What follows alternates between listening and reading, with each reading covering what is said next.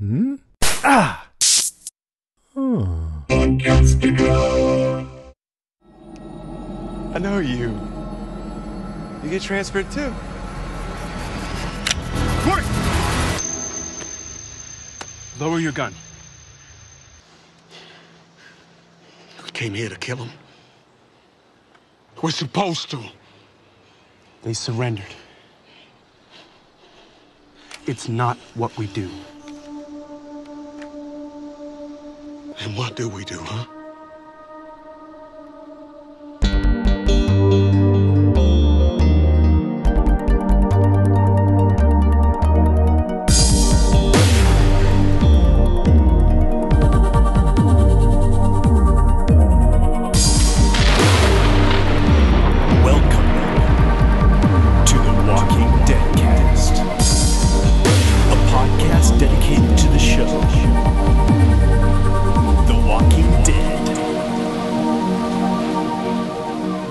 Hey Zedheads, welcome to our podcast. I'm Jason. This is the Walking Dead cast, episode 285. We have some really special guests with us today. Please help me welcome Marc and Abi of Issimo. Welcome, you guys. Hi, Jason. Hey, Jason. Where are you Hi, right Zedheads. now? We're in England, up north. Up where north. it's Yorkshire. Yeah. Winterfell. Yeah, we're in Winterfell. Marc and Abi have been listeners for a while, and I met them twice because they came to both Walker Stalker Londons that we've had so far and performed. They're singers, and they're just brilliant and beautiful to listen to. So thank you guys for Jason. doing that. And last week, you guys heard I played their rendition of Easy Street, which I thought was not at all torturous. It was for us. Yeah, We had to listen to that song more times than I would ever want to. It was quite fun, actually, because I started playing the cornet, which is like a small trumpet, in April, and I got to play on that track. You just learned it? Yeah, I'm not brilliant, but I'm playing on that track. So that's me, my debut as a adept musician. I suppose once you're just steeped in music for a long time, it's easier to pick up a new instrument. Yeah, that's true. The more you know, the more you've learned, the easier it is to learn more music. Mm-hmm. Well, I just think you guys are so good, and also you're really nice, so and just fun to be around. So that's like a winning combination. So I was happy to have you guys come on, and I know you have a new album coming out, right? Or is it already out? Yeah, it's not out yet. It's probably going to be out around March, April next year. Yeah, it's a long process, but it's called The Adventures of Issimo, and it's exciting. Yeah, we're doing a pre-order on Pledge Music, so if anyone wants to pre-order the album, they can get like signed CDs and other sorts of exclusives that you can't get elsewhere. Yeah, there's like loads of rewards on there, so you can pledge, but you can just pre-order the album, and it's about £8, which I'm not sure how many dollars that would be. Maybe $10 or something. Yeah, I'm going to guess $10.78, but I have no idea. Yeah, and it's an album. It'll have like 11 new tracks on it. It's kind of pop, but with world music vibes. And we have a Walking Dead inspired track called Bitten. What's it called? Bitten. So we're going to play that during the interlude on this podcast, right? Yeah, that'd be great. Yeah, yes, please. So you will hear that once we get finished talking about season 8, episode 2. So why don't we get into that? And I'll put a link to your pre-order page in the show notes. So if you guys hear that song and you want to immediately go pre-order it, just look in the show notes and you'll be able to figure out how to do that. But thanks, Jason. Absolutely. For now, let's get into it. Yeah. Attention shoppers, Deadcast Top 3 in 5, 4, 3, 2.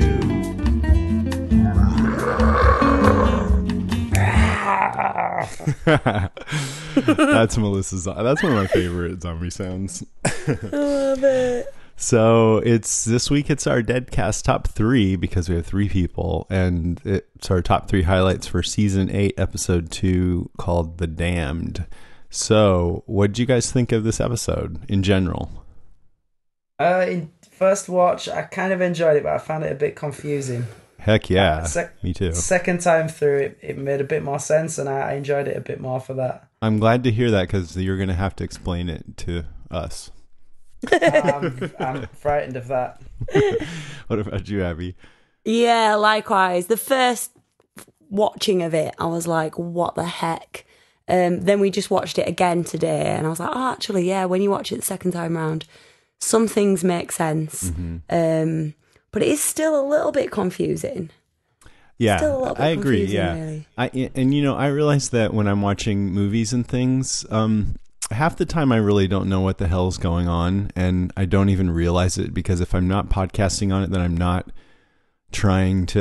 feeling like, oh, I've got to help other people make sense of this. So yeah, if you ask me what happened in a movie, I'll like go, you know what? I really don't know. And that's a lot. You do miss so much. Yeah. If you only watch it once and you're not analyzing. Exactly. And so watching this, it was kind of interesting. 2 weeks in a row, I'm in huge crowds because I went to the premiere in LA last week, and then this week I was at Walker Stalker Atlanta, and there's hundreds of people both times. I'm sitting there watching it like it's a movie, and that's an awesome way to experience it, especially when they're really exciting like this, because for one thing, it's hundreds of Walking Dead fans, and so they're very respectfully quiet, and they all listen even though there's so many people. But then when something exciting happens or funny, they'll cheer or they'll laugh, and it just makes it more enjoyable. It's a community. It is. Just enjoying it together. So I was really into it and enjoying it, and also not knowing what the heck was going on. I mean, kind of knowing, but not the details of it. Then I watched it a second time and picked up a little more. But I really loved the episode. I thought it was really intense and thrilling, and also horrible in the best way that Walking Dead can be, where you feel kind of twisted and torn apart by things that happen. So even though I agree with you guys, I still feel like it's probably too confusing. I still thought it was an amazing episode. So let's get into our top three. Who wants to go first? Ladies first. Mark, you go first. Okay. Oh, Mark. Yeah, you can go. He has got a ponytail. So I have to bounce it out with a beard. Go ahead, Mark. Okay, so my top, my number three was Rick finding that baby. Just after he'd killed... I didn't actually get this the first time around, but I take it that Rick just realised he'd killed that baby's father. I think so, yeah. I didn't know whether the baby was alive first time around or not, but so I take it that's probably a device put in to make Rick kind of change his ways and lose his head on a little bit for just killing a lot of saviors, and realise that he's killing people. And yeah, except I think the crux of that moment was him. I mean, yeah, he looked in his mirror and it was sort of like, what kind of a man am I? But then I think he left the room without the baby. That's true. Yeah, then I thought, well, maybe the baby was dead.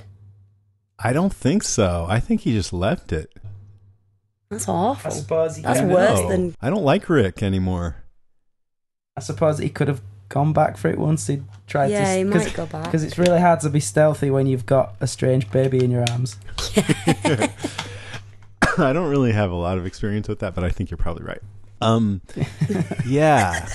Okay, so I mean, gosh, I probably should go back and watch it a third time, but my take on that scene was that he felt bad that he just killed, or he felt something that he just killed this baby's dad, and then he decided to leave the baby. That's what I thought happened, which is pretty dark. Yeah, I think that this is one of the problems that I had with the episode, is that it's not entirely clear what's going on at all times. So I can't tell whether he meant to leave the baby and never come back for it, or he was just leaving it because it would be awkward to carry it around while he's looking for these guns and sneaking around. Right. Yeah, we really, I guess you're right. There's no dialogue and you can't hear his thoughts, so we really don't know. All right, Abby, number 3. Mine was Morgan. I've just put Morgan, and then I've got a list of things that Morgan did. Mm-hmm. Morgan's amazing. And he's going through something, I don't know if he's just going to snap and just start killing everyone, or if he's going to. Well, he did. No, I mean like even on the Good guys, Alexandrians. Yeah, I don't know if he's just going to go crazy again. It's always a little bit like that with Morgan because of the way that he was when Rick found him. Mm-hmm. I always feel like he could just snap at any time before he met the cheesemaker. But yeah, so I'm always on edge with Morgan. One part that I liked was when he was shaking the fence and there was like a zombie moat around the satellite station, around that lookout post. He was shaking the fence and all the zombies came in, and it reminded me of the prison. All the zombies like trying to get through the fence, and he was just staring into one of the zombies' face, and it just reminded me of his wife and his son and everything like that. Yeah, I mean that always haunts him, so that's what zombies bring up for him. Yeah, and he also said, I mean, I was a bit confused when he said, "I don't die." And I wondered if like he was being cocky by saying that, or if that's like his punishment. He has to live through all of this. Well, I did a panel at Walker Stalker Atlanta this weekend with Lenny James, and also Kari Payton and Cooper Andrews were on the panel, and he talked about that, and he said that it's his curse. Yeah, that's what I felt like. It was his curse. That makes more sense. Yeah, that makes more sense. And I can't remember the exact words he used, but he said something like Morgan has this, this curse or this bad feeling, and he's going to keep moving forward and killing everything in his path until that feeling goes away. So that's where his character's at right now. And I was saying this week, I thought Morgan is kind of like when I'm on a diet. It's like I'm on this diet that's like him not killing, right? And I'm just gonna stick to it, and then if I mess up and cheat, then I'm just like fuck it and I eat whatever. He's like, okay, the barrier's broken now. I life was precious last week, but now I'm just gonna kill everything I can. Yeah, that makes sense now, you saying that it was his curse, or him saying it's his curse, because when he's laid down after he's been shot, when he wakes up, he's kind of got that look on his face like, yeah, of course I didn't die. Yeah, damn it. Of course I'm going to survive this. And that was also really scary at first, thinking that, if he's maybe shot and he can't get up, then he's next to two potential zombies. That was another thing that was really confusing. Did he get shot at all? Did he just play dead? Did he do that? I can't tell what happened there exactly. Me neither, but I felt like he was unconscious somehow. Yeah. I don't think he was playing Did he dead. he had a bulletproof vest on? Yeah. Maybe the impact of that winded him, knocked him down. Whatever the case, it seemed a lot like the Terminator, where the way he was moving and just he'd raise his arm quickly and kill something. And I think one time he like deftly, pushed the clip out of his gun, and it was just all very Terminator-like. Mark said that. He said, "Since when did Morgan turn into Terminator?" It's badass. Yeah. It was. Like I said, this episode worked on different levels, and a lot of it you want to cheer for, but also cry for. Yeah. And everything Morgan's doing is really badass, but it's also you just seeing this tortured soul going around and kind of callously killing everything in his path. Yeah. And he keeps flashing back to Rick in the church as well, and Rick saying, "You've got to kill them, or they're going to kill us." Right. And it's like every single person that he kills, he just loses a little bit of himself. Yeah, I know, man. It's sad. Yeah, he's a very sad character. He lost his wife, and then his zombie wife killed his son. Yeah. Why do we watch this? I just said to Mark, what if Jason asks you what your favourite episode of all time is, how can we answer that? Because we can't be like, oh, I really like the time that Laurie died. Or that sad thing happened. Yeah. I don't know how I can answer. But yeah. Well, I mean, it's dark, and I like dark TV shows, and they make you feel, even if it's not a happy feeling, it's not real, so it sort of opens you up. This show does feel real until they do those cheesy moments where someone's doing a speech and then they put like music underneath. And I hate that. Because there's no music when you do your speeches in real life. Yeah. And you know what? I love Ezekiel and Kari Payton, but his speeches in this, and I even liked it on one level, but I also felt like, he said something like, here it is, I have it. I'm king because I've provided a light to lead my people forward in the darkness, and they have made my visions realities. So with all this and everything that's happened, et cetera, but it's like he's kind of explicating his own self, and I just feel like people don't go around saying, this is what I'm all about, and I will broadcast it to the world now. It just took me out of it a little bit, but I also appreciated that. I think I'm kind of jumping to something else here, but they're exploring the relationship between Ezekiel and Carol, and she seems really intrigued that he's able to be optimistic in the face and confident in the face of all this, or at least fake it till you make it, baby, as he said. Yeah. So I think she's going to fall for him. Yeah, maybe. That's what I think is going on. Maybe that's what all those close-ups on her face were. Because I originally thought all those close-ups on her face were Carol thinking he's a nutter as well, because I'm like, is this guy for real? And then it's close up to Carol, and she's like, oh yeah, she thinks he's a nutter too. Did we see Carol's former love interest get shot in the arm? Yes. Oh, he did. Tobin.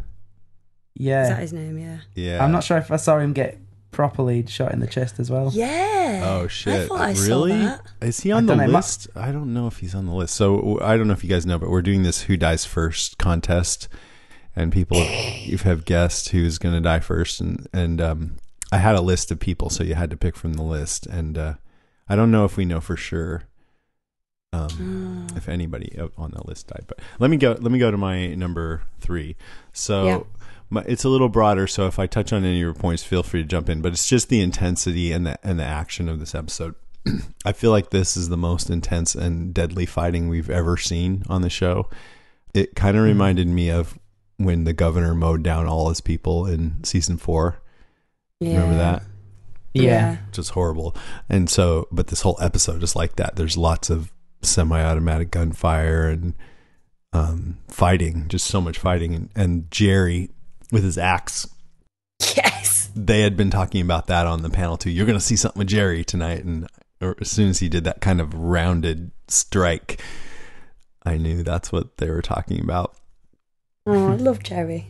Yeah, I know. His Everybody axe. loves him. And they said he's got that big axe, and Kari Payton said Cooper Andrews flings it around like it's just a little toothpick, but then when the other staff members try to pick it up, it's like Thor's hammer or something.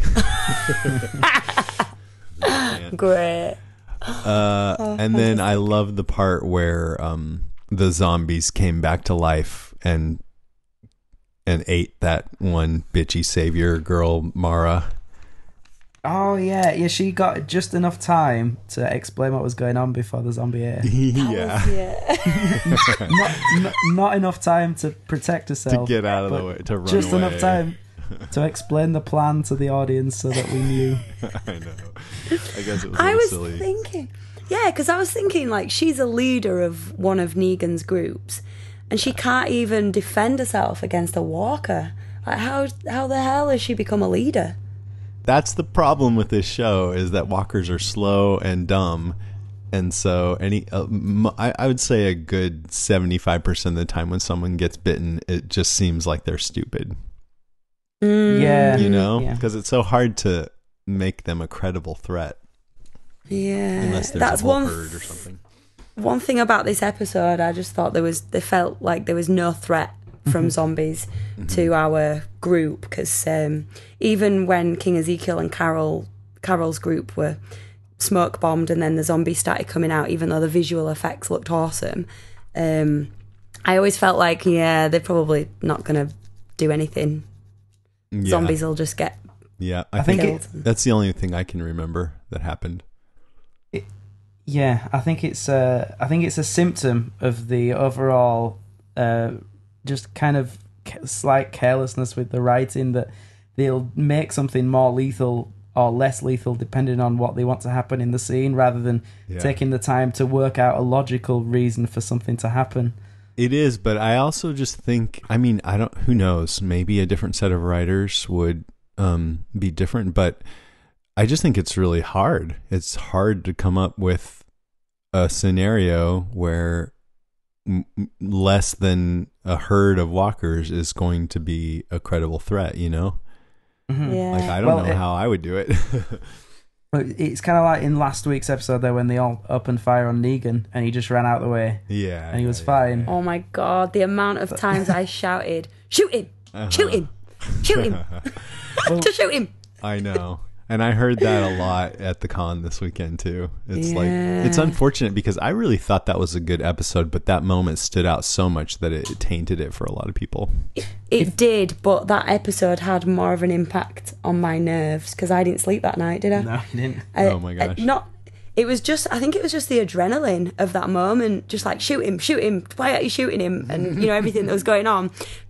We watched it just before I went to bed, and then all night I was just breathing like I wasn't even thinking about the show. I think it just kind of sent me over the edge. Yeah, it did, yeah. I know. I mean, I think, the drama of this show comes before the logic. So that's really what the writers are interested in, themes and emotions and stuff like that. And the logical part of it is secondary. And they do work hard on it, but it's not the priority, you can tell.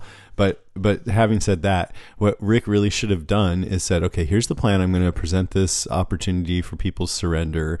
They probably won't accept, so I'm going to pretend to do this countdown. But as soon as I say 9, I want the 3 of you other guys that already have your guns trained on Negan to just start firing. You know, So he wouldn't even have to move and alert Negan that he was about to shoot. He could just have any of his other guys that were there kill him. Yeah, or at least take his kneecaps out.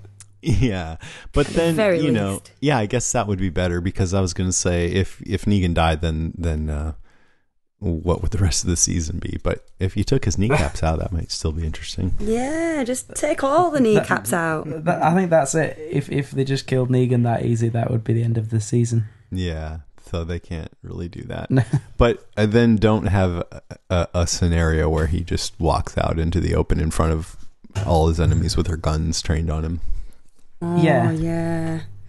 So just a couple other really exciting moments. There are kind of badass moments, like when the 2 guys were guarding the door and all of a sudden you hear thunk thunk and there's blood stains on the window. That. They drop and then Daryl and Rick enter. That was badass. That was good. An iconic image. Yeah, very good image.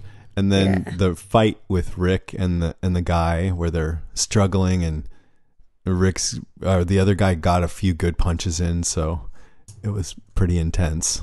Yeah, that was a good fight scene, actually. Yeah. Then Rick fought back and impales him on that conveniently placed whatever. The inner psychopath in me.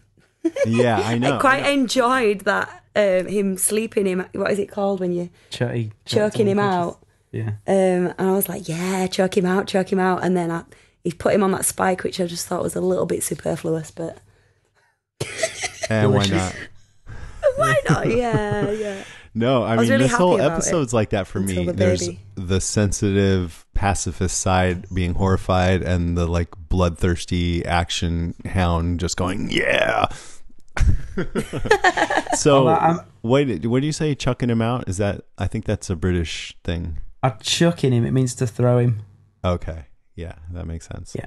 What, onto that spike? Yeah, he threw him. He chucked him. He lobbed him. Lobbed him onto that spike. And then there was the Shiva gnawing on the guy. That's my top one.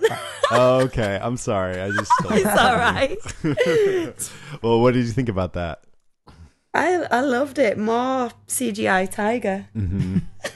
Even I though you love can having sort of Shiva. tell, you can tell it's CGI. It's still, I think, really well done and always. I fun don't to mind. see. I really prefer them to use a CGI tiger than a real one. If they started using a trained real one, I'd stop watching the show. Oh yeah, because it'd it's be too so cruel.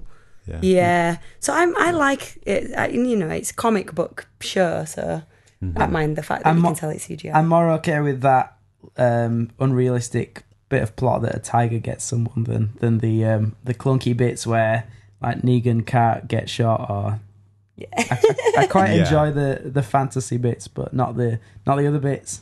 Yeah, we like what suits us.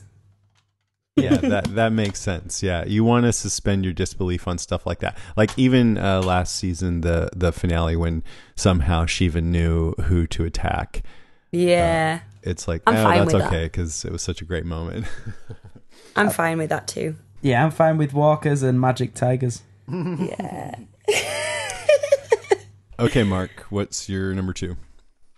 My number 2 is the whole mercy thing that the what was the alliance called between the Alexandrians and the what's the kingdom? Hilltop and the kingdom. Yeah, there's all those guys showing mercy on the saviors and not just completely descending into murdering everyone cold-bloodedly.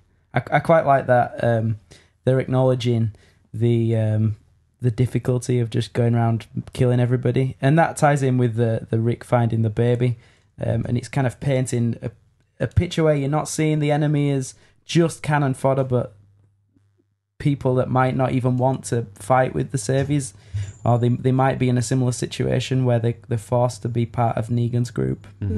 Or they may be like Eugene, who we know as a full person who is basically a good guy, but he just is too scared to do anything else. So, but it's not black and white like he's being forced. He chose it, Yeah. But he's still a friend. So it's complicated. Yeah. I mean, not everybody though. I mean, Tara and Morgan, they just wanted to kill everyone. Yeah. So it was basically Tara. Jesus. I think the most frightened people are the ones that are most likely to just want to kill indiscriminately, and the stronger people, like say Jesus, are able to have a bit more mercy because they're a bit more confident in their abilities to defend themselves. I love you for saying that because I feel the same way. It's great. Oh, yeah. It's definitely easier to show mercy if you've got enough strength to be safe and show mercy. Yeah, and also I think that's the only way. It's actually that kind of attitude leads to better outcomes as far as civilization, because somebody who might be just a killer if people start welcoming them in, or at least showing mercy, like you said, then things can turn around for everybody. Yeah. Whereas if it's just killing, then it's just everybody dies. Yeah. But that guy who they showed mercy on, who peed his pants, I don't think they should have showed mercy on him because he was obviously a psychopath. He planned the whole thing. Yeah, I mean, he was a bit of a dickhead. He crushed Maggie's prenatal drugs. Dick move. I don't know why Jesus wanted to spare him. A psychopath. Well, here's the thing. Yeah, I mean, at first, maybe, right, because he was pretending to be scared and begging for mercy. But then you're saying once he showed his true colors. Mm-hmm. Yeah, he planned it. He lured them into a false sense of security and then was going to shoot Terra. And then Jesus turned then his back spared on him. him at one point, and I was like, don't do that. You don't know for sure. Yeah. I mean, here's the... he spared him, and it reminded me of Glenn, who... after Nicholas tried to kill him, he saved Nicholas's life and spared him, and then Nicholas turned around and tried to do good.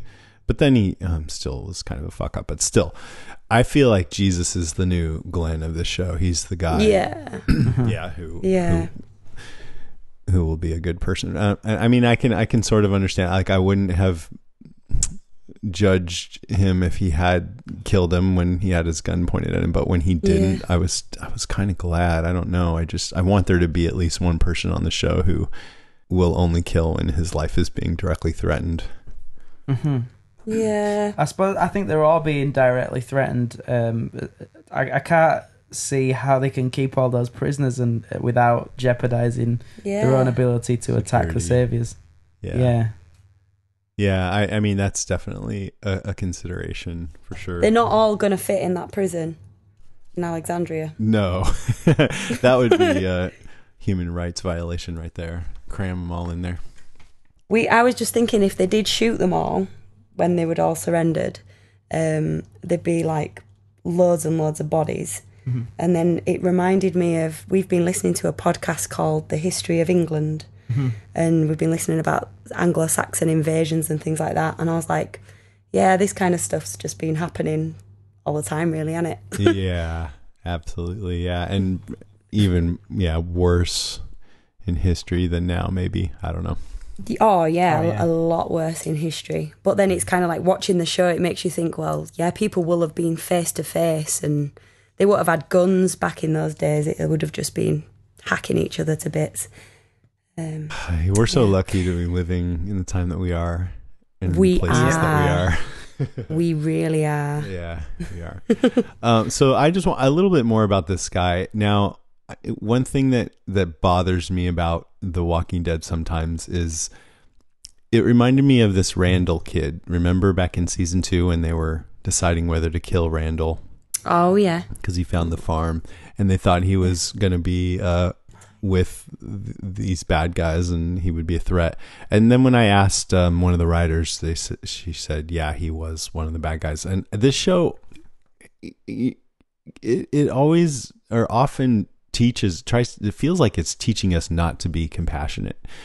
It's like, look, you helped this guy and he turned on you. And there could just as easily have been a guy like you guys were just saying that was like, don't shoot me. I don't want to be with the saviors. I felt forced and I was scared and being sincere, but of course, no, he's not sincere. He turns out to be a nasty bad guy. And I that's thrilling. Like there've been other cases. I don't know if you guys watched Lost, but, no, I haven't seen I've never one. watched it. Then I won't spoil it, Sorry. but there's a character on there who acted like a nice guy for like 4 episodes before he found out the real truth about him, and that's that he was a nasty pasty. Yeah, and I find that pretty thrilling. But sometimes I would like it if the show would reinforce that it's killing isn't always the right thing to do. Yeah, it reminds me of that the rucksack guy when Rick and Michonne were leaving when they found Morgan in that place. What was that episode called? And they just drove past the rucksack guy, the hitchhiker, the backpacker. And then they've passed a lot, probably passed lots of good people, and just left them for dead. Mm-hmm. Bit like Father Gabriel with his church. He shut his doors and left all of his congregation outside to get eaten by zombies. And then, what's his face did it to him last week. Oh yeah. Who's the guy from the Gabe? No. What the fuck is his name? Gregory. Yeah, he did what Father Gabriel did to his congregation to him. That's true. And I think one of the reasons why Father Gabriel probably wanted to save him is because he's working off that guilt that he has. He doesn't want to leave anybody behind, and then it bit him in the ass. Karma. Yeah. I think if that had have happened a few seasons ago, we'd have been like, yeah, take that, Father Gabriel. Right. But now we're like, oh no, but he's come a long way as well. Mm-hmm. So I suppose he's changed his ways and he's become a good person. Right. If and killing people for other people is a good thing to do. Like Eastman was saying, and I think Morgan said it for a while, every life has potential or something like that. Yeah. Yeah, so that's a great point. I still think they should have killed that guy though. That he was obviously just relishing being an asshole. Yeah, he should have died. Yeah. I mean, you've got a couple of minutes to make a decision that could either jeopardize your whole group, or it's not really something where they could have just put him on trial and really found out what he was about. Mm-hmm. You've got to make a decision in that split second, and I personally was with Tara. Also, she was really good at lying to Oceanside. I think that's why she could call bullshit on him straight away. Because she's kind of been there and done that with the Oceanside group. She was the liar, leading them down the garden path. I was just thinking, okay, are they going to show this guy and is there going to be a whole thing with him? And then I'm like, well, they did that with the wolf. Yeah, and it's like, this show repeats itself so much. Yeah, having these same conversations. Ooh, I'm confused about something. Go on. Right, do you know when Morgan comes out and there's like bright lights, and he sees everybody's surrendered. And there's a guy who's at first in the shot, he's got a gun. And then Jared, I think. Who's the guy he? with the long hair, skinny guy. yeah, who's he Yeah. and where's he come from? He's the bastard from the Saviors who killed Benjamin. He used to, whenever they'd meet up with the kingdom people, he would just give everybody shit and Oh, that's who he just be a is. dickhead, basically. Yeah. He had a gun and then he didn't have a gun, which I thought might be a continuity problem at first, but then I thought he might have just dropped it. Or maybe it was Morgan seeing things. He was in a weird Yeah. state of mind. Yeah. Well, at first I thought he was seeing the wolf. And then he said, "Oh, I know you. You got transferred too." And then I didn't know what he I was have on no about. idea what that meant. Yeah. weird. Yeah, that is weird because that guy's name is Jared. When Jared knew Morgan, it was as a member of the kingdom when they'd make those exchanges. And I'm pretty sure Jared knew that the kingdom is now at war with the Saviors, so I didn't really get that comment either. Oh, maybe he means you transferred from the kingdom to Alexandria. Yeah. Because was Morgan with the Alexandrians? No. He was with people from the... Oh, no, he wasn't. He was with the kingdom. Yeah, so I don't understand. Listeners, tell us what's It's one of many question marks. There's going to be in the sentence. somebody like beating the computer at the minute going, yeah. Marc and idiots. Abi, Jason, it's this. Yeah. Tell us. Tell us. So I'm curious, so I can take an insult as long as there's an answer along with it. It's time to talk about our first sponsor this week, and that's Mack Weldon. So Mack Weldon is a premium men's essentials brand. Essentials means like t-shirts and sweats and underwear and stuff like that. And they believe in smart design and premium fabrics. And the reason why I'm doing this ad is because I have this shirt that I love, and recently I started doing this ketogenic diet, and I actually lost like 25 pounds in the last few months, and I could start wearing the shirt again, that meant. And I realized, oh, I really want more shirts like this. And I looked at I forgot where I got it, but I looked at the tag and it was Mack Weldon. So I'm like, hey, Mack Weldon, let me do another ad for you. And they said, okay. I wanted to mention that just to let you know that I have this closet filled with t-shirts and clothes that I rarely wear, a lot of them, but this one really stood out to me because it's really comfortable and it looks good, and I get compliments on it when I wear it. So that's a testament to Mack Weldon. So they have a simple lineup of products. It's about comfortable underwear, socks, shirts, undershirts, hoodies, and sweatpants. And they want you to be comfortable. So if you don't like your first pair, you can keep it and they'll still refund you. No questions asked, which is really nice. Not only do their underwear, socks, and shirts look good, they perform well too. They're good for working out, going to work, going out on dates. I mean, I wear this shirt that I'm talking about when I'm doing panels at Walker Stalker, and I really, try to wear stuff that looks good when I'm up in front of an audience like that.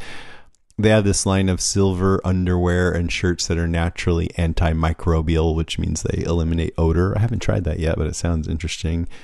And they believe in smart design, premium fabrics, and simple shopping. So those are all things that I appreciate: quality, simplicity, and I think you'll appreciate it too. So if you want to try them out, go to mackweldon.com. You can get 20% off using the promo code DEADCAST. That's a really great discount, 20%. That's a good one. So go to, it's mackweldon.com and use promo code DEADCAST to get 20% off. Thanks, Mack Weldon. So, Abby, what's your number 2? My number 2 was Rick. We went from seeing that guy next to Morgan shaking with his gun, his hand, just before that Morgan got shot and the other 2 guys got shot. We went from the guy who was next to Morgan, he was shaking like a nervous wreck just before they opened the door, to a shot of Rick just looking like a cool, calm, collected psychopath killer with his gun in one hand and his note in the other. And he kind of looked like he was a professional, a seasoned cold killer. And then all that stuff with the Morales. Yeah. After he'd seen the baby and he looked in the mirror and all of that. And then he's kind of remembering the good cop that he used to be, probably. And when he sees Morales from was it season 1? I don't remember. Yes. You don't remember? I don't. See, Morales was a guy who he had his family in the car, and he just chose to drive off and leave Rick's group right from the start. Yeah, he was part of the camp before Rick ever found Lori and Carl. He was part of Shane's camp, and he was in some of the scenes in season 1. He might have been with them when Glenn first found Rick, and they had to do the zombie guts and all that. Can't remember. I think he was. I think he was up on the roof and stuff like that. And then at one point, he decided him and his family were gonna go try to find their relatives or something, and we've never seen him again. And there's always been speculation about Morales. Will he ever turn up, or maybe he'll be part of this crossover with Fear the Walking Dead? Yeah. Well, I always thought he might turn I up. want to know who was in that photograph that Rick was looking at. Morales and his family, I think. Okay. Oh, that would make sense. And then he looks at the photo and he's kind of like, old Rick is coming back. Well, that's what my opinion was, that the Rick from season 1, who was just wanted to do the right thing all the time, before he got killy with Shane, when it was good Rick, he kind of came back because he saw that familiar face from when he was a different person, and he kind of softened him, but Morales wasn't having any of it. And then I didn't know if that look in his eyes was like, he's rung the saviours, now we're for it, because a lot of the saviours are already dead. If it was a look of worry or a look of, God, I'm going to have to kill this guy, and he's probably a decent guy, but I'm probably just going to have to bite his throat out or something. As Rick does. I mean, that totally fits. See, when Morales left and people kept thinking he would come back, I always felt like, no, I don't want him to come back, because it's cool to have at least one situation where somebody just leaves, because that's more real life. People leave sometimes and you never see them again, and it would be kind of dumb for him to just show up. But then when he showed up in this episode, it was in such an interesting way, because he's on the enemy's side, and it totally fits in with this theme that we've been talking about like, this episode started off with the nastiest saviors, that Mara girl just being and you're like, yeah, kill them all, and then it gets more complicated as it goes along, with Jesus wanting to, if they have their hands up, we don't kill them, they're surrendering. And then it gets even more complicated with the baby, and then this last scene, it's a former friend, so it slowly went from just kill to, maybe there's some human beings on the other side. And I thought that was a really interesting way to bring Morales back, if they were going to bring him back. And there's still Heath missing, so maybe he'll never come back. Who knows? It depends on how successful that guy's Corey Hawkins' career is. But I bet you Morales' family's dead. I bet you they're all dead. And they might not be, though. Maybe Rick killed them. Rick killed them. Oh, maybe. Sorry, I gosh. shouldn't laugh at that. But I mean, he seems pretty anti-Rick. He does. He was a bit anti-Rick from the season 1, the way that he just left the group. He was like, I don't really want to be a part of this group anymore. I'm off. Really? I don't remember if that was because he was turned off by Rick. Was it? I think he just wanted to go look for his relatives. Oh, right. Okay. Maybe. Yeah. Because you're right. Rick was still an upright person back then. Yeah, but then some people did have the doubts about him, whether he'd have the ability to kill. Well, how foolish they were. But that's what Shane's whole thing was like, if Rick's leading this group, no one's going to be safe because he can't kill anyone. Shane right now, he'd be going, dude, you need to chill. You're crazy. I miss Shane. Me too. Do miss Shane. Absolutely. All right. My number 2 is, I just had this whole who dies first thing in mind because we have our contest, and I noticed that they were showing a lot of secondary characters. They showed Tobin and Scott, who is he's played by Kenrick Green, who's Sonequa Martin Green's husband, so I always kind of pay attention to him. even though he's just been a secondary character. There's Eric, who's Aaron's boyfriend, and Francine. And I'm like, one of those guys is going to get it. I know it. And Francine did. I mean, they all did. You barely notice Francine, but if you pay attention, she's been a character in many episodes, and she died. And then Eric, I don't think we saw him get shot, but obviously he got shot in the gut, and that was really sad. We didn't see him die. No. I suppose there's a chance he might not die, since he's dead. It seems I hope he doesn't. If he was dead, maybe, they would have shown him die. I think they're gonna draw it out in the next episode. It's gonna be one of them where they're gonna wait for him to turn into a walker before they have to stave his head in. Because he's secondary enough that we can afford to lose him, but he's also linked to Aaron so much that it's going to be painful to lose him. And that's important. As long as people suffer, then it's good. Yeah, exactly. I thought it was that guy, Jordan Woods Robinson. He's just a really, really nice guy, and I hate to see him lose a job. But it was cool to see him have some good action scenes in this episode. I thought it was really good. Yeah. When we first met him, he was injured. He twisted his ankle, didn't he? Oh yeah. In real life? No, in the show. When God, I don't even remember that. When Aaron, he was worried about him. Them. Yeah, twisted his ankle. All right, number 1, Mark. My number 1 is The Plan. I'm not entirely sure what the plan was, but I think it was a good one. So, can you? What we don't know yet. What happened in your estimation? Right. So I think this is what I've managed to piece together after the second time of watching it. They pull up and pin in a load of saviors in a compound, and they make the saviors think that they're being attacked and that the Alexandrians are going to try and take the compound, but really they're just pinning them down so that their dead can turn into walkers and then eat them. So they had that planned. Now, I think that Rick and Daryl have snuck in round the back, but I can't quite tell where they are. Yeah, where are they? Because there's gunfire. You can hear gunfire in the background when they first enter the building, which makes me think that they're in the same... They've just gone round the back of the same complex. But then the gunfire isn't in the rest of the scene, so I'm really confused as to where them two are. Well, it's a nice building as well. Check this out. Daniel Diaz is a listener. He didn't really like the episode, but he sent in his interpretation. He says, Morgan, Tara, and Jesus are retaking the compound that Rick's group originally took back when they thought it was the extent of Negan's army. Carol and King Ezekiel's group is on the trail of the guy who tossed the grenade at them last week. Aaron is leading an assault on another savior outpost, which apparently has no backdoor of any kind. Keeping them pinned in is apparently part of the plan. That's what you just mentioned.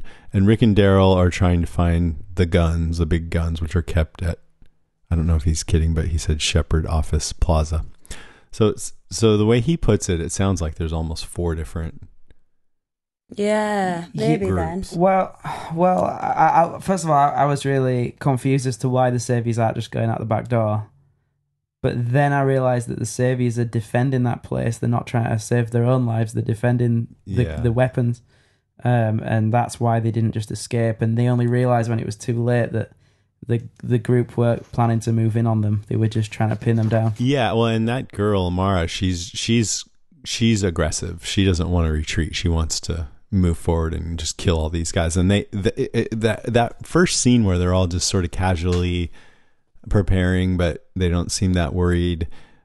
And then all of a sudden, Rick and his crew drive up in their armored cars and start mowing them down. I thought that was pretty powerful. It's like this massacre. And this whole, I mean, it's called All Out War, this segment, at least in the comics, and it really is like a war. Yeah. I've got a note on the warfare. Those guys have been really well trained compared to how the Alexandrians were before. Do you remember when they didn't want to get trained by Rick and they didn't trust him? Now they're like professional troops, holding the weapons up and patrolling and using signals. Yeah. Yeah, they've been Yeah. getting ready. Yeah. Do you think that guy Dean really pissed his pants on purpose? Yeah, I think he did it on purpose. I think he was a psychopath. At one point, yeah, I think you're right. He's kind of all over the place. I don't think that character is meant to be any kind of complicated. He's just a psycho. Yeah. He Although we could've just are been diagnosing posturing. everybody. Yeah, Yeah, that's true. okay. That's true. But that doesn't help him. No, I know, I know. So I got that Rick was in the same building because it doesn't make sense because they're obviously attacking a building to get a big gun that Negan is protecting, or Negan was storing for a rainy day. So why would they keep this gun in an empty building with about 3 saviors in it? It doesn't make any sense, that to me. I feel, you know what? I watched this twice, and I feel like I really should have gone back before this podcast, watched it a third time, just with an eye on the plot details. Also, Walker Stalker Atlanta, people. It was a lot. Had a lot to do. Yeah. So what we're saying? I'm sorry. Daryl. It looked like Daryl found his prison cell. Yeah, but Did wasn't that in the sanctuary where Negan is? Or was it a different prison cell? What the hell? Maybe it was a different prison cell that just reminded him of it, because it's like, Yeah. oh, look, they keep prisoners here too. Mm-hmm. Yeah, that's just another thing that makes it greatly confusing. Although it does look a lot like his prison cell because there was like a little stain on the floor where he was sick. I remember him being sick Yeah. and a sandwich that he didn't want to eat. Who knows? Yeah. Yeah. I hope someone does. Someone might know. Yeah, work it out. Okay, I guess we're at number 1, right? No, That was my number 1. that was your number 1. Okay, Abby. The plan. Mine was Sheba. More Okay. tiger. We That talked tiger about went that. tiger. Yeah. Mine was we've pretty much talked it through, just the moral dilemmas of this war and how it starts out more straightforward, but then it gets more complicated with all the talk about not killing people who are surrendering and friends on the other side, and the thing with the baby, which I really do feel like Rick decided to leave that baby, and I hope that there's going to be some follow-up one way or another on that, because I can see this season is a theme of it is about just acknowledging that Rick has gone really far down this dark path, and Carl doesn't like it, you know? So I'm glad they're addressing, I hope they continue on addressing that, because I want to see. And originally we thought it was going to be Carl. It was I going know, to be the little psycho Yeah, kid. but he's turns out quite good. I'm sure I'll go psycho again. There's time. Everyone goes psycho and goes back in this show. Yeah, I know. And the show's going to be on for like 20 more years, so let's cycle through it. Okay, any other like extra notes or anything that you want to mention? On the first watching of those face close-ups at the start and at the end, I was pissed off. I was like, why are they doing this? This is stupid. But on the second time watching, I quite liked the face close-ups at the end, but I still think they went on too long. Yeah, it was. They were like 2 seconds each too long. It was a bit tedious, I found. Cheesy close-ups. I kind of liked it. They did something different, and it's just looking at you could charitably say, all right, this is how they're humanizing war by showing these very personal reactions to what's going on. Yeah, the ones at the end. I think they just probably went on a little bit too long per face. Mm-hmm. Although Tom Payne's eyes look... Is he called Tom Payne? Jesus. Yeah, he's got lovely eyes. He's got lovely eyes. Yeah, he's got They should- intense eyes. Gorgeous. Just keep it on him. Yeah. He can have all the seconds. He's about as big as an elf in real life. It's really funny. I think we saw him at Walker Stalker I in remember London. him being taller, but then maybe I'm just about as big as an elf. They're just small English people. and so I thought that Andrew Lincoln was quite. He didn't seem big enough to be able to beat up as many people as he does on the show. Yeah, He's quite small in real life. but he's it not must as be just small as us. Tom Payne. I didn't. Maybe he was wearing platforms or something when we saw. Yeah. Anything else? Let me just have a quick look in my notes. Have you got anything? I don't think I've got anything else. I had a few. So I feel like Daryl, the crossbow is fine for hunting and maybe even for killing a zombie here and there. But in this war where everybody's got these semi-automatic weapons, it seemed pretty anemic to me. Like, I don't know if you guys saw this Robot Chicken special that just came out. It's a little like stop motion animation comedy parody of The Walking Dead. But the joke with Daryl was he would shoot one and then he'd be like, okay, I need to reload, I'm out. And then he'd shoot another one. All right, I'm out. So it seems pretty anemic. I always feel, well, I always have harebrained ideas, as Mark likes to call them. And I always wonder why they don't have more snipers, like more... Yeah. Get some snipers in posts. That and seems crossbows. reasonable to me. Yeah, but then my other harebrained idea was... By the way, that's a good idea. Okay. You never called that one. I have really bad ones. Maybe harebrained to say it's a harebrained idea. I'm full of harebrained. My head's just full of air. But yeah, I was thinking, could Terra have shot that guy's hand when he was holding that gun up to Jesus? Like, just shoot his hand. Could you do that? You could, but it's a bit risky. Yeah. If you just shoot his hand, would the bullet move quicker than him shooting Jesus? I don't know. Yeah, it would, but how do you know you're going to shoot his hand? How do you know you're not going to get a bit of shrapnel in Jesus's beautiful eyes? Yeah, they might shoot Jesus's eye out. Ooh, be a car. There's already one person on the show with one eye. Yeah. Carl. At least he would still have one beautiful eye, though. Yeah. Precious You could jewels. keep the other one in a jar. Maybe wear it as a pendant. Jeez. Like Daryl used to wear those zombie ears around his neck, like as a trophy. Yeah. Oh, gosh. But prettier. Add Jesus's eye to it, the zombie ear necklace. Be beautiful. Stick it in one of the ear holes. Mara called out to the other saviors on her communicator, and I thought they had funny names: Huck, Todd, Little Roy, and J-Top. Like a boy band or something. Hey, did you think that Daryl had the other walkie-talkie? Maybe because somebody said why something, and why? Yeah, maybe it was. Yeah, I thought maybe it wasn't really the person she was trying to talk to. So those guys could be in the band Negan and the Saviors. Yeah. And then let's see. I like the moat. You mentioned that, but the two chain link fences in parallel with the Zeds in between. Yeah, that was nice. And then I guess that's all I had. Are we good? I think that's it. All right. Yeah. Quite an episode.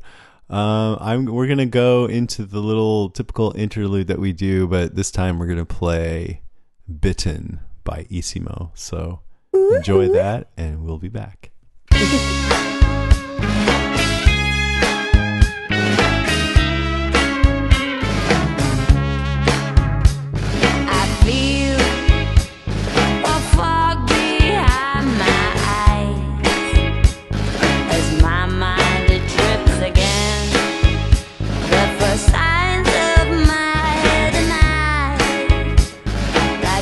Rubies glistening red. To marks I see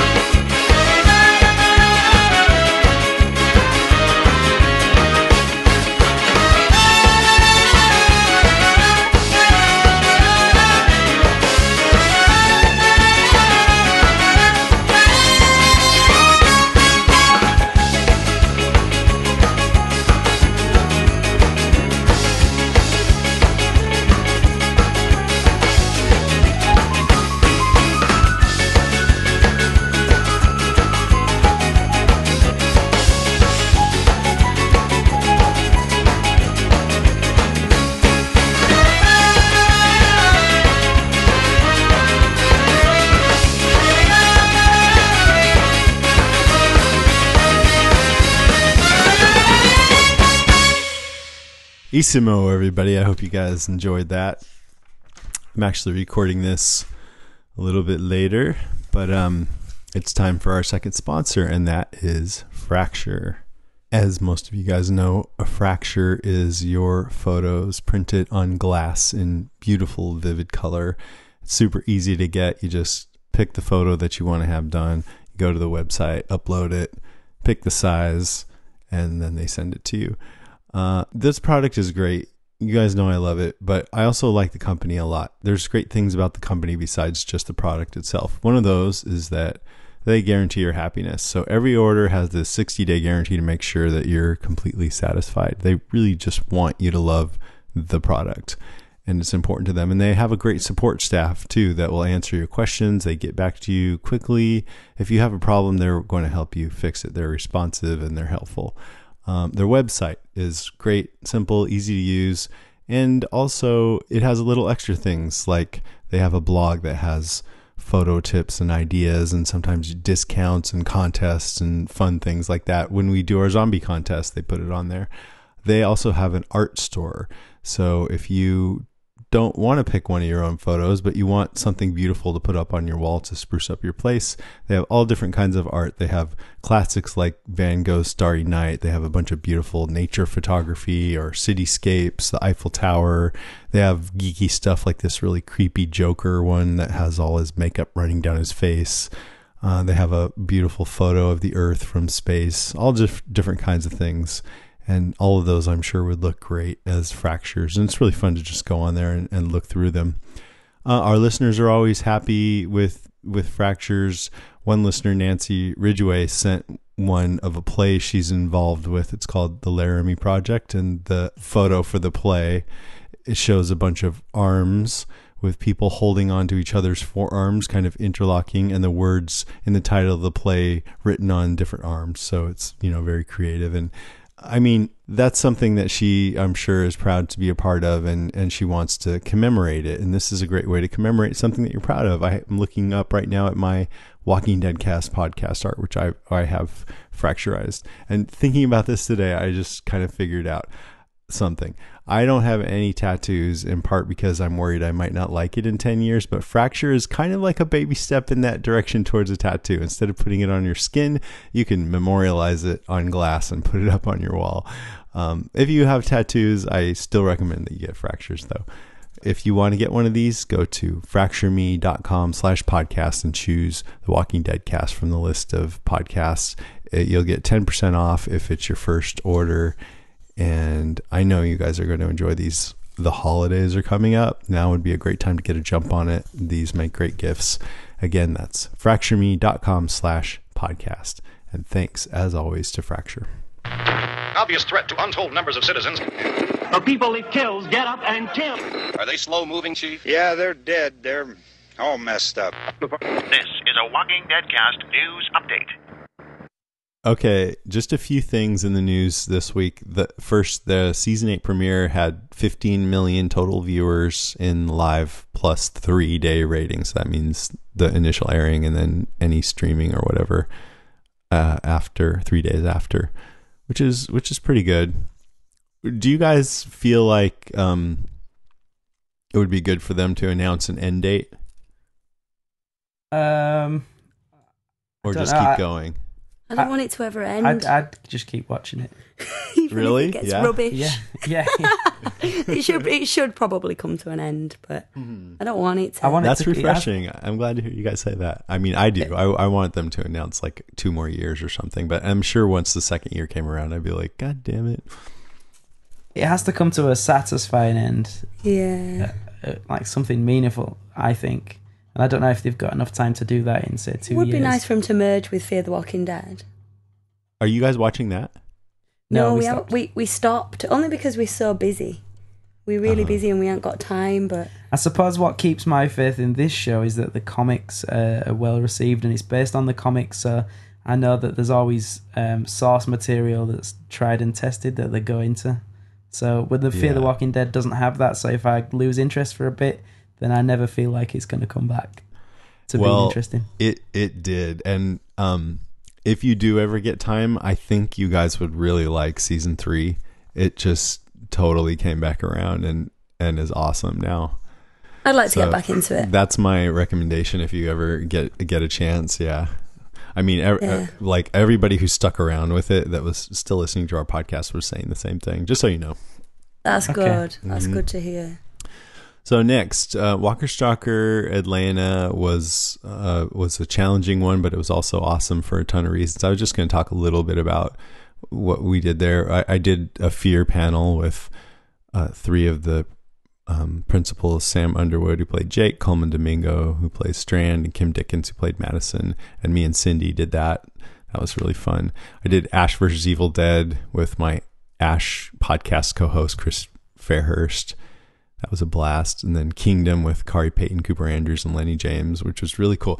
The one thing about that panel is I was saying how Jerry and Morgan are kind of like opposites. Jerry's like a ray of sunshine, and Morgan kind of has a black cloud over his head. And when I said that, the audience kind of booed a little bit. And I was like, nope, I don't want to hear any of that because Lenny James is amazing and Morgan is one of my favorite characters. And then they all clapped. But you can't, it's hard on those panels to talk about like the darkness of it because they take it a little bit touchy about it. I'm like, that's not an insult. It's great, you know? Yeah. But he's a great actor. Well, they're all so really good actors. Yeah. I mean, Jerry's a little bit cheesy, but I like it. I love Jerry. It brings don't say bad things about Jerry. No, I'm not saying bad things. I'm just saying it is a bit cheesy, but it's it's a welcome cheese. Yeah. It's a lovely fromage. I mean, that second episode where we got introduced to them was much needed after the Glenn killing episode. Yeah. Yeah, it was like comic relief, and it really was a relief. And then I did the Rick and Michonne panel, and that was awesome. And someone asked them if they'd like Rick and Michonne to have a baby, and Rick was like, "Yes, we need to repopulate this earth. Let's get it on." I didn't know how I felt about those two at first, but I like it now. Yeah. What changed? You just got used to it, or? I think I just got used to it. Yeah. I was still sad about Laurie for a while. Mm-hmm. I think when Laurie died, I was really shocked, and that just stayed with me for loads of seasons. I think that's still my most emotional moment of the whole show. I mean, she annoyed me a bit. Yes, of course. But she was coming around. Yeah, it was awful. But yeah. It was just so, and you know how she cried, and she was with Carl, and I think they were both emotional for real because they knew that she was leaving and they were friends. Yeah. Aww. Yeah. Why do we watch this? No, I'm just kidding. And then the best thing is that we had our podcast meetup, and fun to meet and see some of the listeners that I've already known. And then at one point, Rima pulled me aside and goes, "I want to show you a video." And she showed me this video that people in our Patreon group made. And it was just this kind of emotional music, and them, all these messages from them thanking me for putting that group together. And they made these t-shirts, and they gave me a t-shirt and a mug, and they were all wearing the shirts, and they just put this together in secret without telling me over so the last. Nice. I know. So I was nice. tearing up. Oh, and Rima was filming me. lovely. I'm like, "You're filming me crying." So it was really nice. So everybody That's who lovely. did that, just thank you so much. That was really nice. So sweet. Yeah, it's really Really sweet. nice. And I'll use that too to say that I announced recently that people who wanted to try this group for free for November to let me know. So I got a bunch of requests for that, and you should probably have your invite by the time you hear this podcast. But if you don't, just let me know and I'll invite you to it. Cool. Next. So you guys won't know what I'm talking about because you didn't watch Lost, but for the listeners, Harold Perrineau, who played Michael on Lost, according to comicbook.com, was considered for the part of King Ezekiel. His schedule prevented him from considering it, so they really didn't go very far with that. But he was considered, and that's really interesting. I mean, I think Kari Payton is the best, and I wouldn't want to see anybody else in that role. But he's Harold amazing. Perrineau, would have been a really interesting portrayal of that too.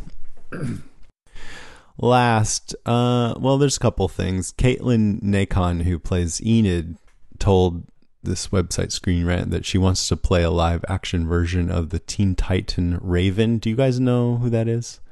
Teen Titans? No. Not familiar. It's okay. Well, it's just like this teen superhero team, and there's a TV show coming up that has someone else playing it, but I think she means in the movies. I just thought some listeners might think that was interesting. And then last, AMC's Preacher has been renewed for season 3, which I'm really happy about because that is another kick-ass show that I'm guessing you guys don't watch because you're so busy, but I think you'd love it. We don't get to see much TV. We have to like make a bit of time and then catch up. Well, we'll check it out. What did you say? It's The Preacher. Yeah, but I think you guys are doing much more interesting stuff than watching TV. So, all right, that's it for the news. Let's move on to Listener Moans, Groans, and Grunts. Love that. So, John Benz says, "God damn, that was a good episode. Artsy shots, moral dilemmas, classic Rick being sweaty and staring into the camera. Great one-liners. Favourite line was when King asked, 'What befell this creature?' Looks to Jerry, he smiles, 'I mean before you.'" That was really good acting, that, Mark. Thank you. I'm auditioning for the part. And when Carver Holtzhausen. Glad I didn't get that one. I do apologise if I've pronounced that wrong. But liked it way better than last week's episode. Eric getting shot was predictable, but the baby wasn't. Ugh, my heart broke a little bit. Morgan was so badass, felt like a video game in a good way. But somebody please tell me, if Jesus can keep his hair so silky smooth in the zombie apocalypse, then why can't Daryl? And Beth Hoyle says, haha, I think Daryl is too badass for deep conditioning. Well, obviously, conditioner is in short supply, and Jesus is hoarding it all. He's hoarding it, yeah. I think search his closet. I think Daryl dyes his hair though. Yeah, Daryl keeps all the hair dye. Jesus keeps the conditioner. Keeps all the conditioner. Why do you say he dyes his hair? Because I'm pretty sure it used to be ginger, blonde, and then ginger, and then it went really brown, and then black for a bit. So he just tries different looks. Yeah. It did used to be really well styled, didn't it? It used to look like the hairstylist had just styled him. I don't know. Yeah. There used to be a whole thing about Daryl's hair being there still beautiful. Is. Oh. It just changed. The thing changed. Go on, Mark. Okay, so Becky Price says, "Can King Ezekiel please come and live in my pocket and talk to me through all life situations? Fake it till you make it. Although we all know Carol's not going to have to fake anything when her and the King finally hook up." Ooh, Sue Ellen Smith. I do think that's where they're going with that. What if they do? Is that cool? Well, her other boyfriend's just been shot, so she needs a new one. Yeah, you need a new one, don't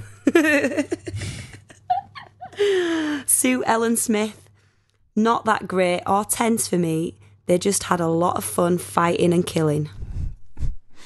Gracie Lou says, I felt the same way. Hard to feel the intensity when you know Rick and Daryl are invincible, in my opinion. Yeah. Yeah. Yeah, that's true. Plot armor. So AD Stout says, I felt this whole episode was so confusing. Who's doing what to whom? Who are all these people? Are they all at the same building or in different areas? Baby? Who's? Sherry's? Megan and Father Gabriel are exactly where during all of this? Sorry guys, I just can't wrap my head around all of this. Yeah, you're not alone. You have to watch it 4 times. Yes. Yeah. And probably watch all of the other episodes before it a few times as well. Yeah. Rick Montalvan. Loved it. I know everyone will be talking about the major plot points, but I gotta show some love to Aaron. He really showed how far his character has come. Badass. Yeah, I enjoyed watching him in the battle scenes, just barking out orders and stuff. Yeah, he was good. Yeah, and Ross Marquand's a really cool dude too. Yeah. Kristen Howe says, and Eric, he was someone who was very weak when you met him, and he showed some real resolve and courage this week. I was impressed. Yeah, me too. That's what happens when characters are just about to get killed. Mm-hmm. They get impressive. Oh, don't die. So I'm on to Brad Holt. Action-packed. Love seeing Rick and Daryl working together again.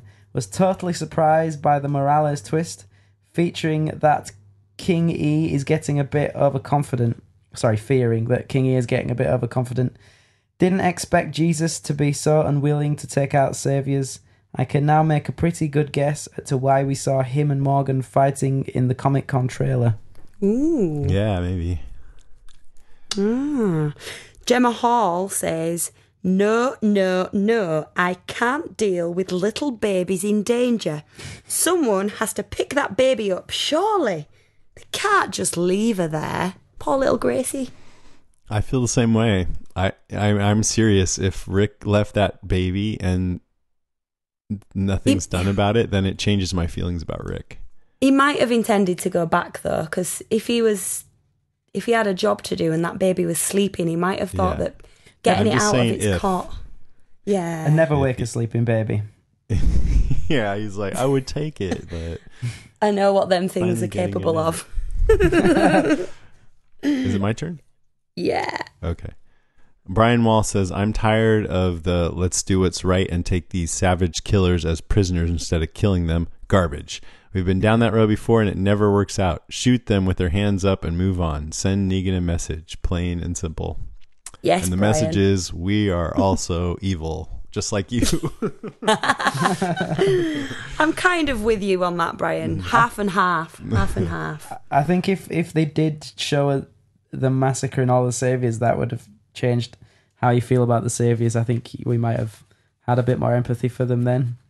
If what?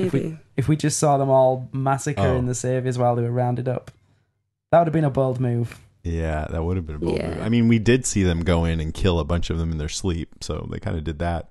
Yeah, I was thinking, what's the difference between sneaking up on them and shooting them than shooting them when they've got their hands up? I know. Does that make sense? I know. Jesus did kill some of them too when in the hallway, and they weren't like drawing their guns on him. They were just there. They were unarmed, unsuspecting. I don't know if they were unarmed, but they were unsuspecting. Yeah, and So yeah, but I think just Jesus was just saying if they're actively surrendering, then that's when he would not want to kill them. Yeah. It's my go. Cheryl Rainey Fox says, one good episode. When Rick happened upon baby Gracie, my heart stopped. I think his did too, but nothing prepared me for Morales showing up. Oh, yeah. Yeah. I didn't expect that either. Paul Marler. I'm really, really sorry you if always I'm... get the difficult ones, don't you? It's not even that difficult, but I do apologise if I've got it wrong, Paul. But Paul said, Jerry, battle axe, nuff said. My philosophy on names is just say it the way I think it might be and then don't apologize. But I probably should apologize. I'm really sorry for apologising. No. Everybody does.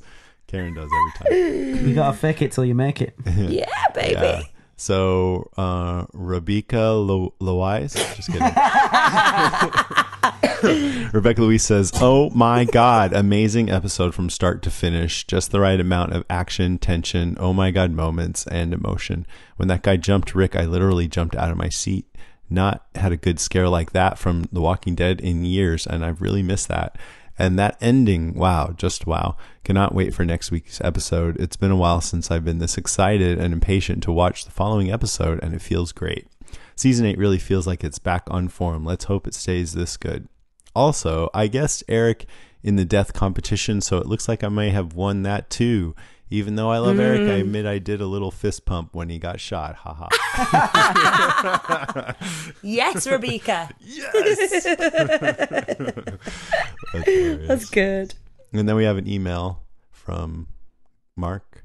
Okay, right. I've drawn the short straw here, haven't I? Mm-hmm. This is. Oh God. I'm so sorry. Do it. No, I'm not sorry. Kristen Longerbagau. I'm sorry, Kristen. It's difficult, is this one. I genuinely like this episode. I would give it a 7 out of 10. Zombie eyeballs. Yeah. Fun to watch.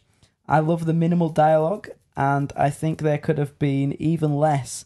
Dialogue between Jesus, Tara, and Ezekiel Carroll were all tied for most boring. Are we still having this conversation about whether we take prisoners? About whether or not you can come back? It's tiring. The answer is yes. Gah. We learned this already. But the action was fun. I love that Rick was captured by Morales, who actually owes Rick for the supplies back in season 1. So I don't see him being a huge threat. I love that Morgan is back on the crazy train. He doesn't die, meaning he will, of course. And when he does, it will be his time. I'd like to see more shocking surprise deaths on this show like they used to, like how Fear does it. Here. That's when it's really exciting and emotional. Also, I think Old Man Rick scene is a dream sequence. The more I think about it, the more I think it is what could have happened and not what did. We know that we can visually see into Rick's imagination. I do think the show still could time jump after the war, maybe the back 8 episodes, but I believe we haven't actually seen it yet. What do you guys think about that whole thing? At first, I was like, oh no, he's woke up in the hospital. I know. It was all a dream. And the clock's there and everything, but... Yeah, I think it's like when they was thinking about Glenn, when they had that little dream sequence with Glenn holding their baby. It's just what he's hoping for. Mm-hmm. The vision of Alexandria as opposed to reality. I hope it is reality, but that would be really boring. Interesting. It was. I like that Christian Langaba started off by saying, are we still having this conversation about whether we take prisoners, about whether or not you can come back? It's tiring. The answer is yes, because somebody else early on said, we've already learned this does not work. So people take different things from the show. Who was the guy who was first giving that life lesson about you've got to find good in people and it's not too late to come back? Was that not Herschel? It was the guy with the RV. Dale. Dale. Oh, yeah. He was the good person and he died. Yeah. So, yeah, it pays to not be very nice. But a lot of bad people have died too. Yeah. Apart from Negan. Yeah, not yet. Okay, we have a few calls. This is Claire from Colorado.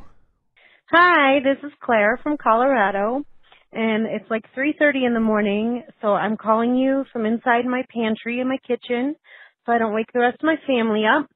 But I have to tell you that I loved last night's episode of The Walking Dead. I think season 8 has been killer, no pun intended. I've loved it. A couple things I could nitpick about, like the endless ammo that seems to have befallen Rick and his group. And I won't mention also that nobody took out Negan last week when they had opportunity to take him and all his lieutenants out at once, but I won't mention those things. I am just loving this season. I think it's really been refreshing and different and cool. Love the flashbacks. I have to say something I'm really excited about. I'm hoping that maybe we'll get Negan's backstory a la confessional to Father Gabriel. I think that would be a really cool way for them to do his backstory, or I'm just interested to see that banter between the two of them anyway, since Negan finds Father Gabriel creepy as shit or something like that. I can't remember what he said last season, but I think that'll be fun to watch. Let's see. Rick is as handsome as ever. Everybody's doing a great job. I love to see the cast together.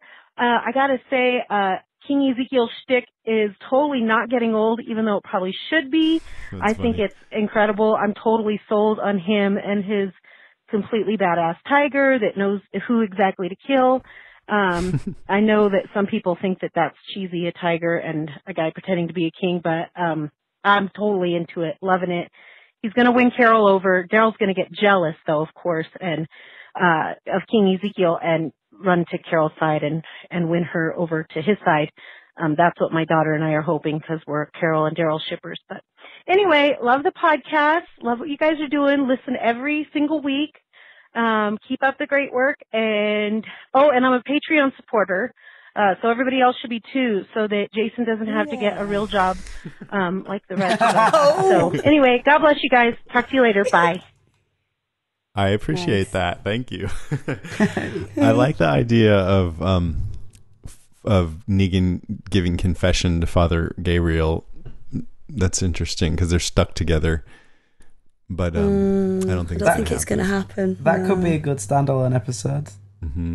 Yeah. I think it would be good because we need to see some other shades of Negan besides just the cocky asshole. Yeah. I hated it when he asked him if he had his shitting pants on. How come? I hated it. Because I was like, oh, Negan again. He should be dead. Why is he still saying that awful thing? Stupid stuff. Yeah. Horrible. And I was just like, Father Gabriel, just shoot him. Just shoot him. Shoot him now. Did Father Gabriel have a gun at that point? I think he had a gun. All right. Pretty sure he had a gun. Did he have his shitting pants? He might have had his shitting pants on, I'm not sure. I hope so. And then hopefully we won't need them. Keith from Long Island. Hey guys, Keith from Long Island. How you guys doing? Just watched the episode. Wow. All Out War. They should. I guess they could call this episode All Out Gunfire. That was a crazy. Like a war movie. I felt like I was watching, but it was good.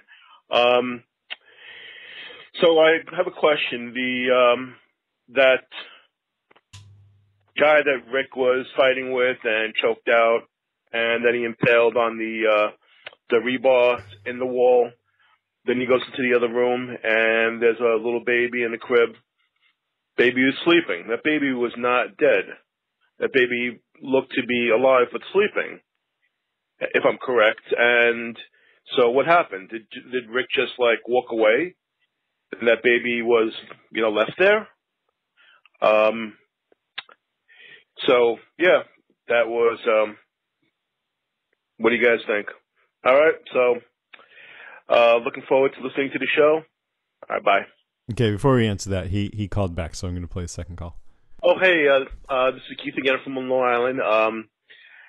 To add one more thing to my last message, if the guy that Rick choked out, and if he, after he impaled him on the rebar, if he didn't dispose of him with a knife to the head, then he's going to come back, and the little baby in the crib was in the next room.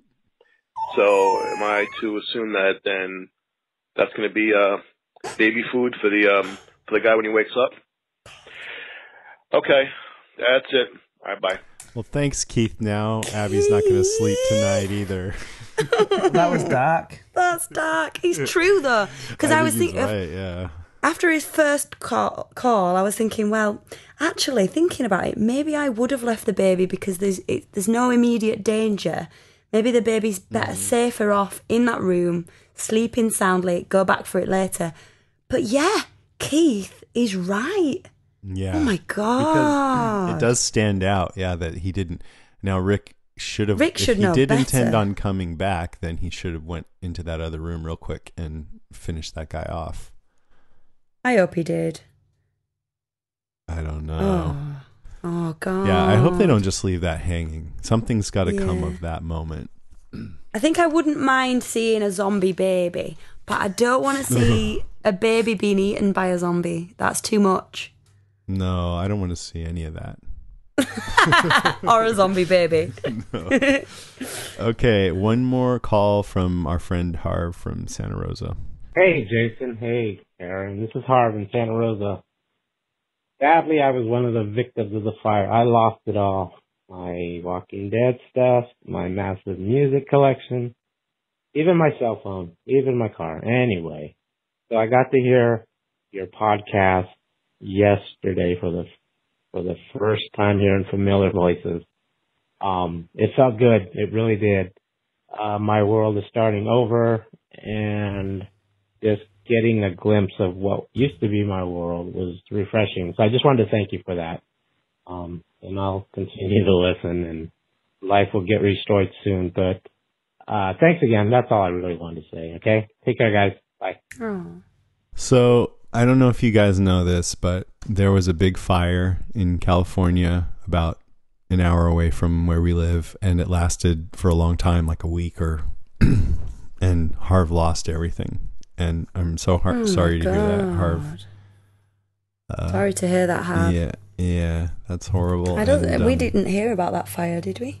Did you know about that fire? I heard about it, yeah. I didn't hear about it. You did, yeah. It was I know it was terrible. Nationwide news here, but I don't know what to say, but just, I'm hopefully, it sounds like listening to our podcast helped you feel like a connection to the normalcy of day-to-day life. And anyways, I hope sorry to hear that, Harv. Yeah, that everything I hope you get back on track, comes together, and you get back on your feet and everything like that. And keep calling in, keep writing in, keep listening and all that, and let us know if there's anything we can do for you. Okay. All right. I appreciate you calling in about that and just making a connection. Thank you for that. So we would normally have a comic talk this week. I think this episode probably had stuff from the comic, but because of the timing of Walker Stalker Atlanta, we weren't able to do it. But we will be covering, or Grace and Eric will be covering this episode in comic talk. Probably next week they'll do like a double comic talk. So they'll talk about this week's episode and next week's episode. So look forward to that.